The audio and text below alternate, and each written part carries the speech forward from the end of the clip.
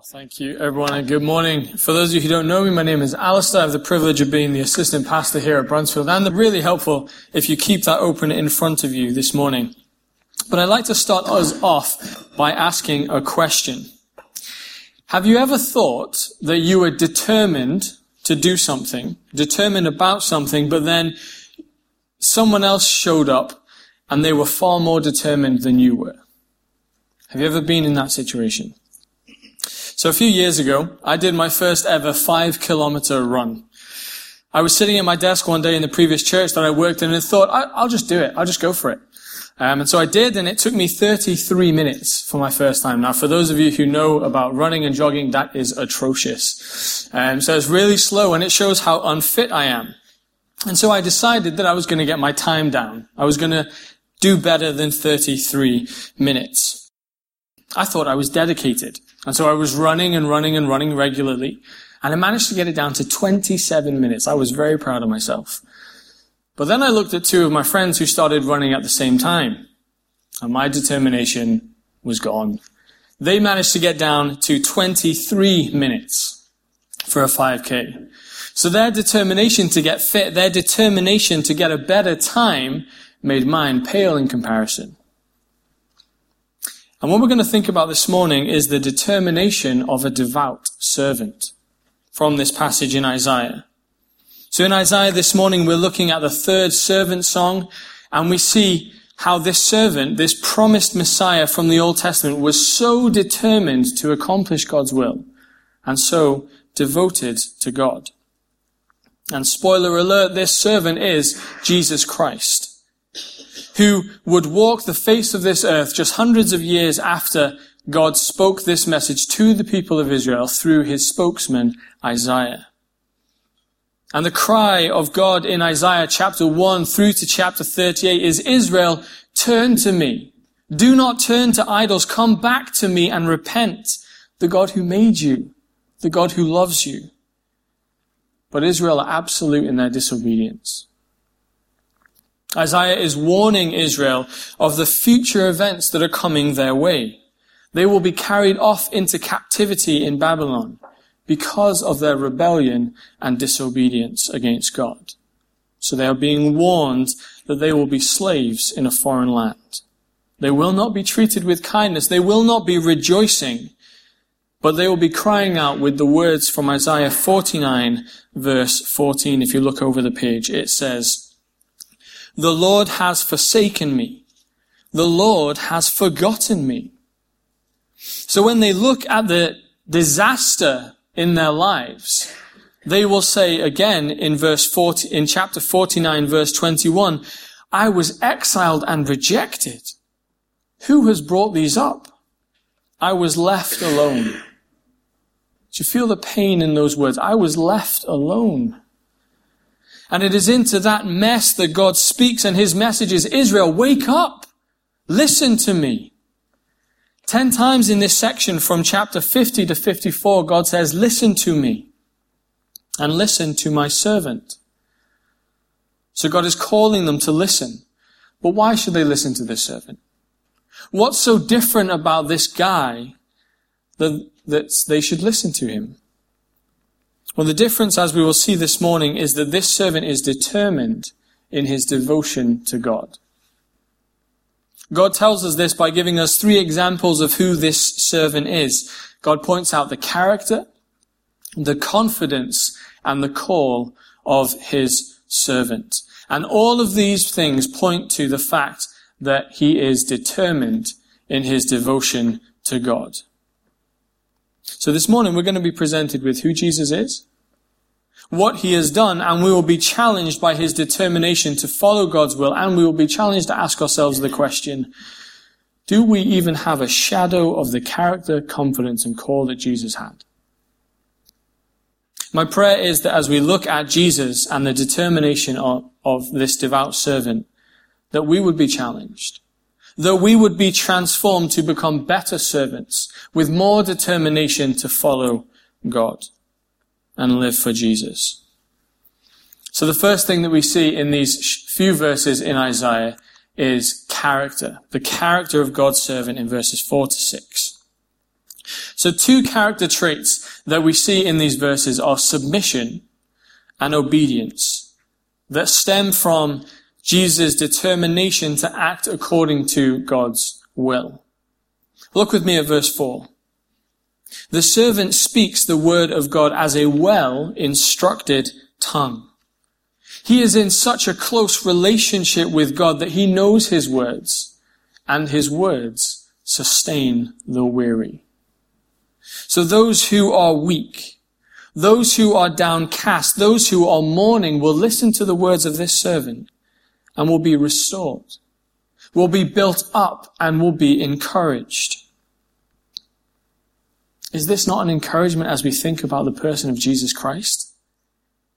When we are at our weakest, when we are at our wit's end, when we are a helpless case, we can turn to him and know that his words will not condemn us, but they will sustain us. They will not judge us, but they will build us up. But these are not the empty words of a self-help author or a well-known motivational speaker, but these are the words of a servant who is wholeheartedly dedicated to God, to God's people, and who is lovingly encouraging them and us with his words. And in verse 5, we see the extent of Jesus' submission and obedience to God, because unlike the nation of Israel, he hasn't rebelled. Verse 5, the servant says, I have not been rebellious. I have not turned away.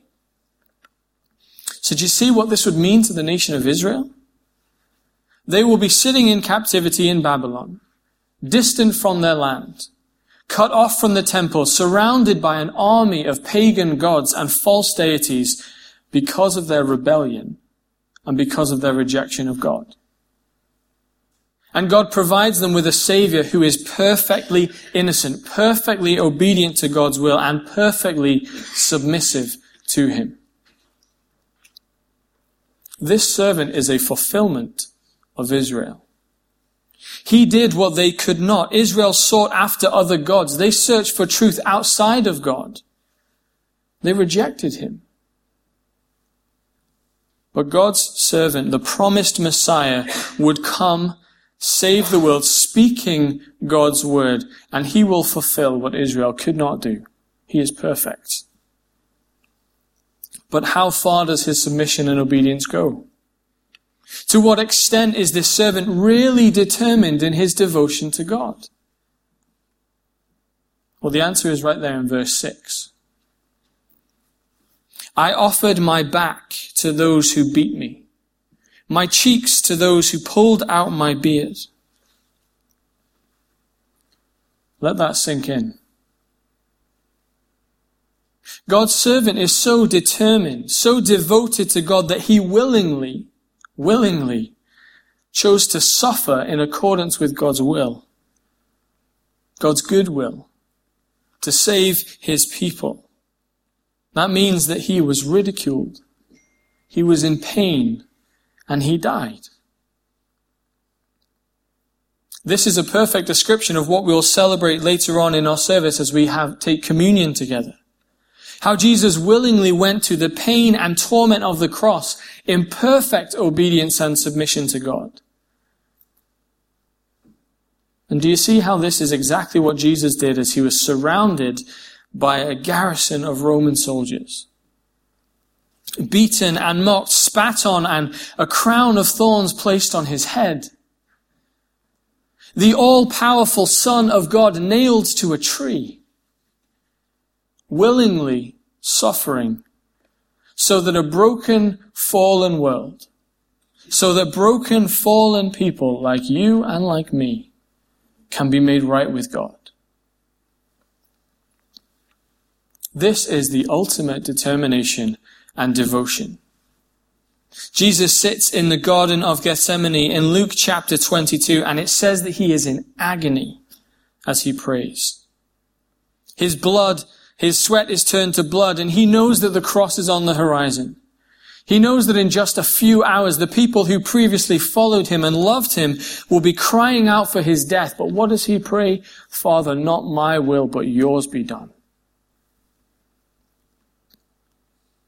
Jesus' determination to accomplish God's will resulted in this perfect character of obedience and submission, even to the point of being sentenced to death on the cross. This is the servant. This is Jesus. And his call to us this morning is the same as God's was to Isaiah. Wake up, Brunsfield Evangelical Church, and listen to me. If this is all true, if he willingly suffered for me and for you as the Bible says he did, why would we not listen to him?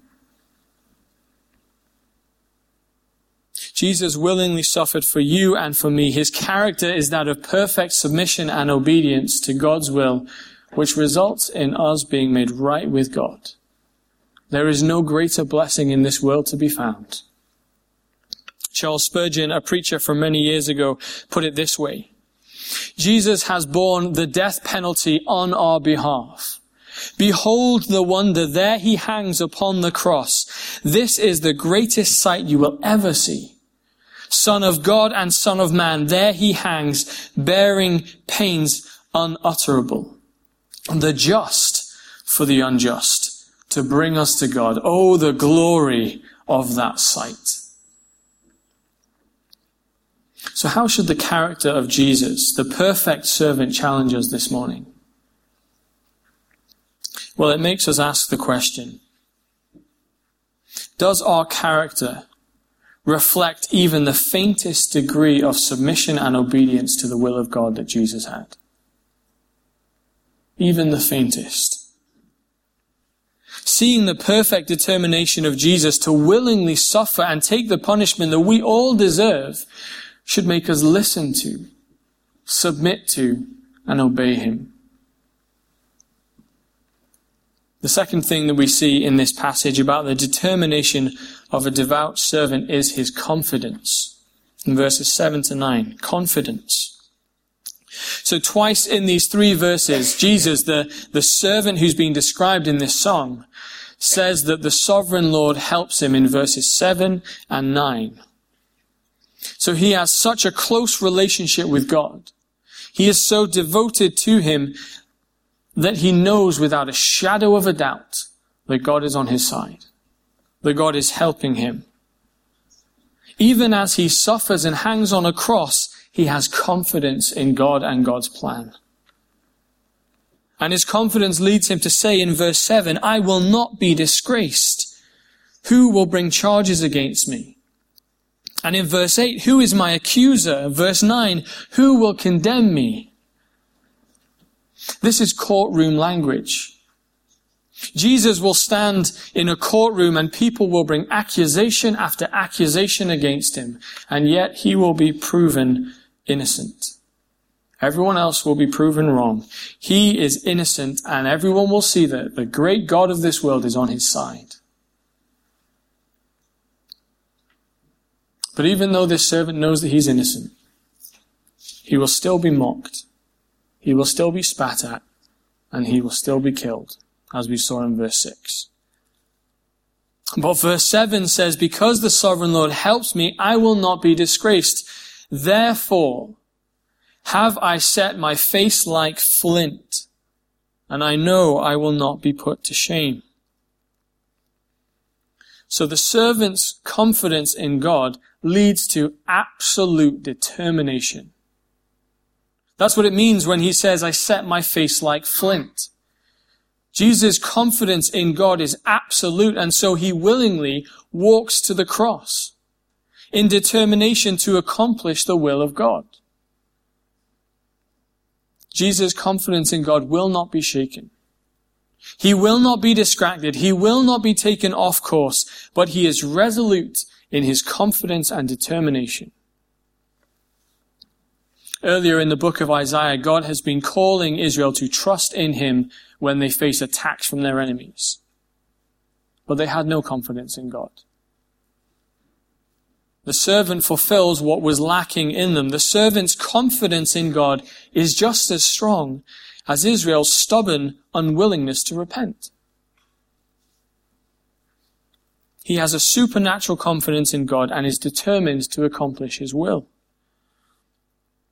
And is this not what we see in Jesus in Luke chapter 9 verse 51, where it says this: Jesus set his face to go to Jerusalem. Now this is more than Jesus just looking towards a city, because as Jesus sets his face towards Jerusalem, he is looking at and anticipating his own death. As he looks to Jerusalem, he knows that the cross is on the horizon. He knows that every step he takes is bringing him closer to agony. Doesn't that make us thankful for Jesus and his confidence in God? If Jesus wasn't confident in God and didn't set his face like flint, he would never have willingly suffered in our place on the cross. Forgiveness would not be made possible, and we would still be in darkness. We would still be lost. So our response to this should be, Jesus, thank you. His confidence means that we can be forgiven. We rely solely on his death on the cross as he bore the wrath of God for the sins of this world.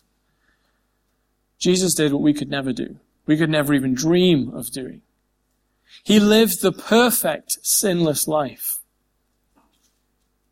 He was unfaltering in his confidence and determination and devotion to God. We should be thankful because Jesus did what I couldn't even dream of.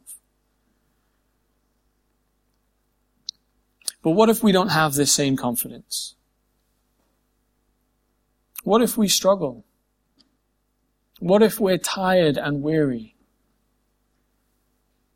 Well, Jesus doesn't condemn us when we fail. Look at verse 4 again. He knows the words that sustain the weary. When we are weak, when we are broken, when our confidence and faith seems so fragile that they could break any second, Jesus speaks and he says, I am enough. Think of the example of Jesus' disciple Peter in Luke chapter 22. Jesus told Peter that he would deny him 3 times, and Peter, quite full of himself, said, Lord, I am ready to go with you to prison and to death. But just a few hours later, Jesus was arrested, put on trial in the house of the high priest, and Peter was watching this whole situation unfold, resting by a fire. 3 times Peter denied any knowledge of who Jesus was. 3 times he denied that he had spent time with Jesus. And when the rooster crowed, Luke says that Jesus looked at him and he remembered and he ran away ashamed because Jesus was right. And so what would we expect of Peter now? Should he be cut off for good because he was ashamed and feared for his own life? Would we expect Jesus to cast him off and never speak to him again because he didn't have this same confidence and determination to follow God's will? Well, when Jesus is raised from the dead and Peter understands fully without a shadow of a doubt who Jesus was, we see a whole new confidence in God.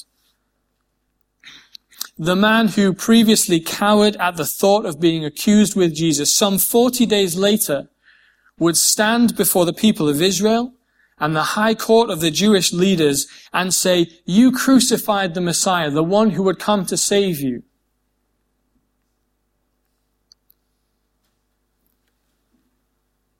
Peter's confidence was changed because he understood who Jesus was. Do you know who Jesus is this morning? This radical change of confidence and change in determination is only brought about when we grasp the fundamental truth that Jesus is our Savior and that he is determined in his devotion to God. This change happened because Peter understood who Jesus was. He saw Jesus' sacrifice, the price that he paid, and Peter said, I'm giving Jesus my everything. That is the kind of confidence that I want. And that is the kind of confidence that I pray that we all would have. Once we understand what Jesus did on the cross, how he reconciled us to God, once we grasp the greatness of that news, we will have a newfound confidence in God. Are you confident this morning in your faith? Are you determined in your devotion to follow Jesus? If not, then look at Jesus' death on the cross and how he willingly walked to his death for you and for me.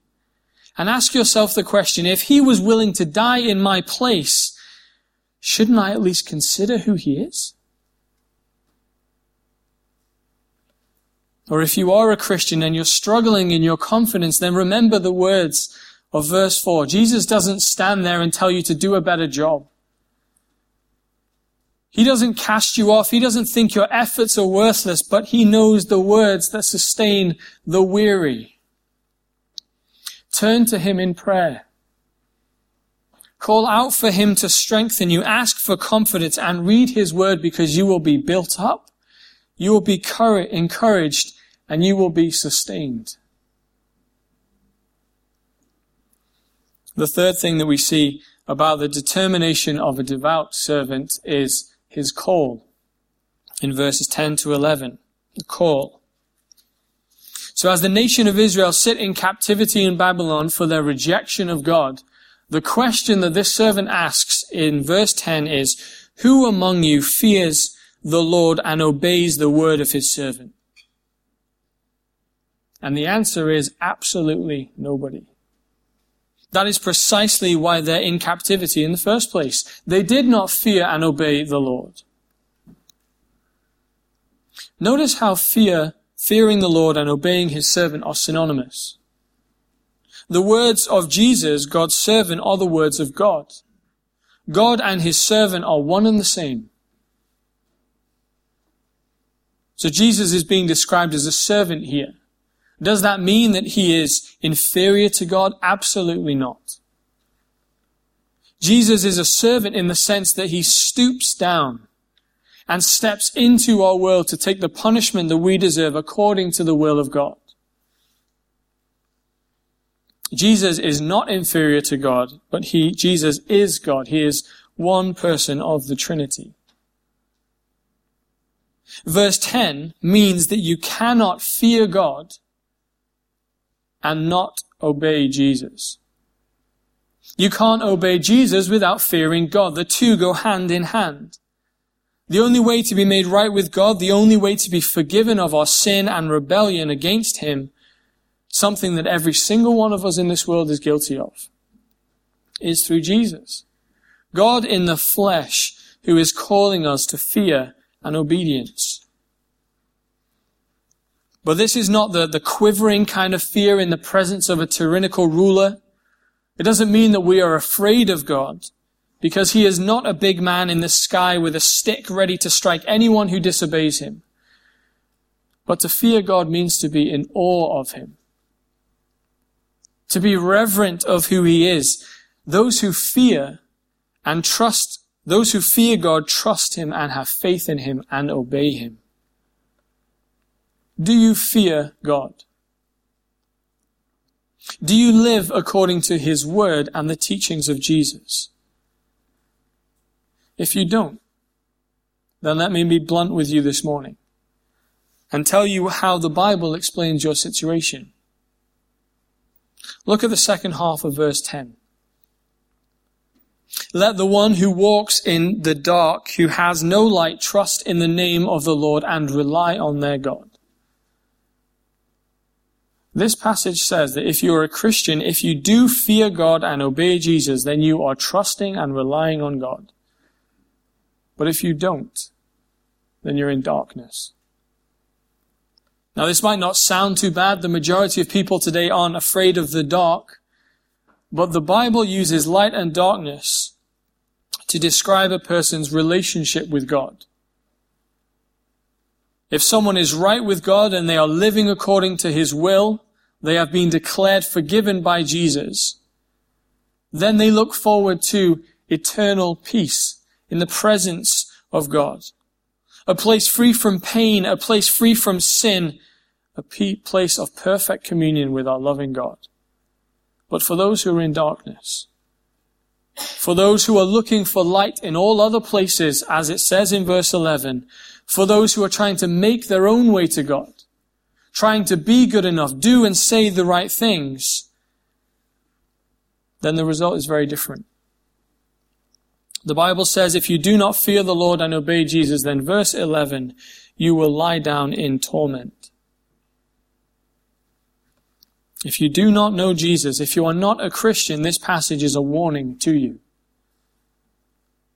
It is Jesus calling you out of the darkness and into the light, out of your rebellion against him and into a right relationship with him. Friends, this is the reality of eternal life.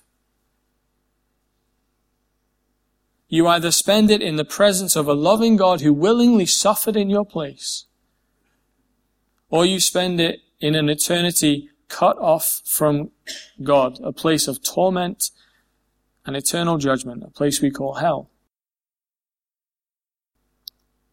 There is no middle ground. You choose to live for Jesus or you choose to reject him. And that is not a decision that we should take lightly. And that is what Jesus came into this world teaching. Warning the people to repent and believe in him, because the day is coming where time will run out. The determination of this devout servant was to come and proclaim this message so that people could be made right with God, so that people would be saved from the judgment that's to come. This is what Jesus proclaimed. This is the message that we are to proclaim to the world. God is telling Israel, wake up, listen to me. Jesus came and told people to repent and believe the gospel. Our message to the world is exactly the same. Do not come to Brunsfield Evangelical Church, but come to Jesus Christ, the Lord and Savior of this world. C.T. Studd, a famous cricketer turned missionary to China, said this: some want to live within the sound of a church bell, but I want to run a rescue shop within the yard of hell.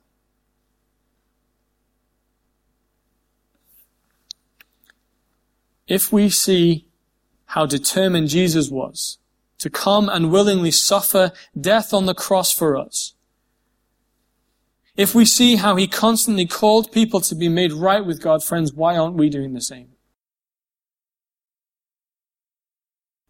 If we take Jesus seriously, if we take the call to repent seriously, if we take heaven and hell seriously, then we should take evangelism seriously. Do we share the same call of Jesus? Do we stand on the road that leads to hell and beg people with everything we have to repent and be made right with God? That is what Jesus did. And that is what he is calling us to do. As I've studied this passage and the determination of Jesus this week, I have been challenged, convicted of my own comfortable Christianity, and encouraged to be transformed more into his likeness. As we draw to a close this morning, we have seen the determination of a devout servant, the one whose character is that of submission and obedience to the will of God to the point of death on a cross. And that should challenge us to submit to and obey him.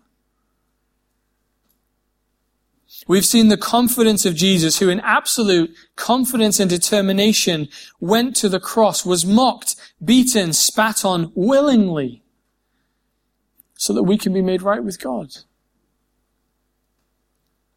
And in our times of weakness, in our times of doubt, we can be confident that his determination, that his confidence in God means that we too can be confident and that we can live devoted lives.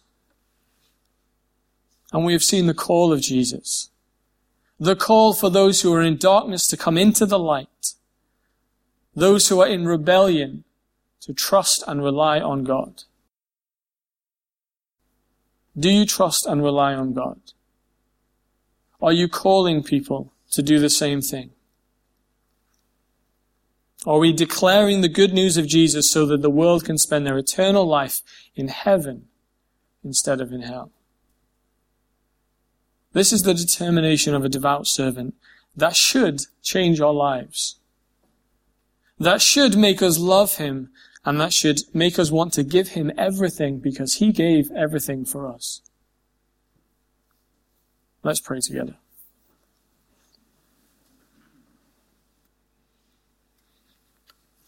Father, as we look at Isaiah, at this passage of your Son, Jesus Christ, we realize how far we fall from your perfect standards.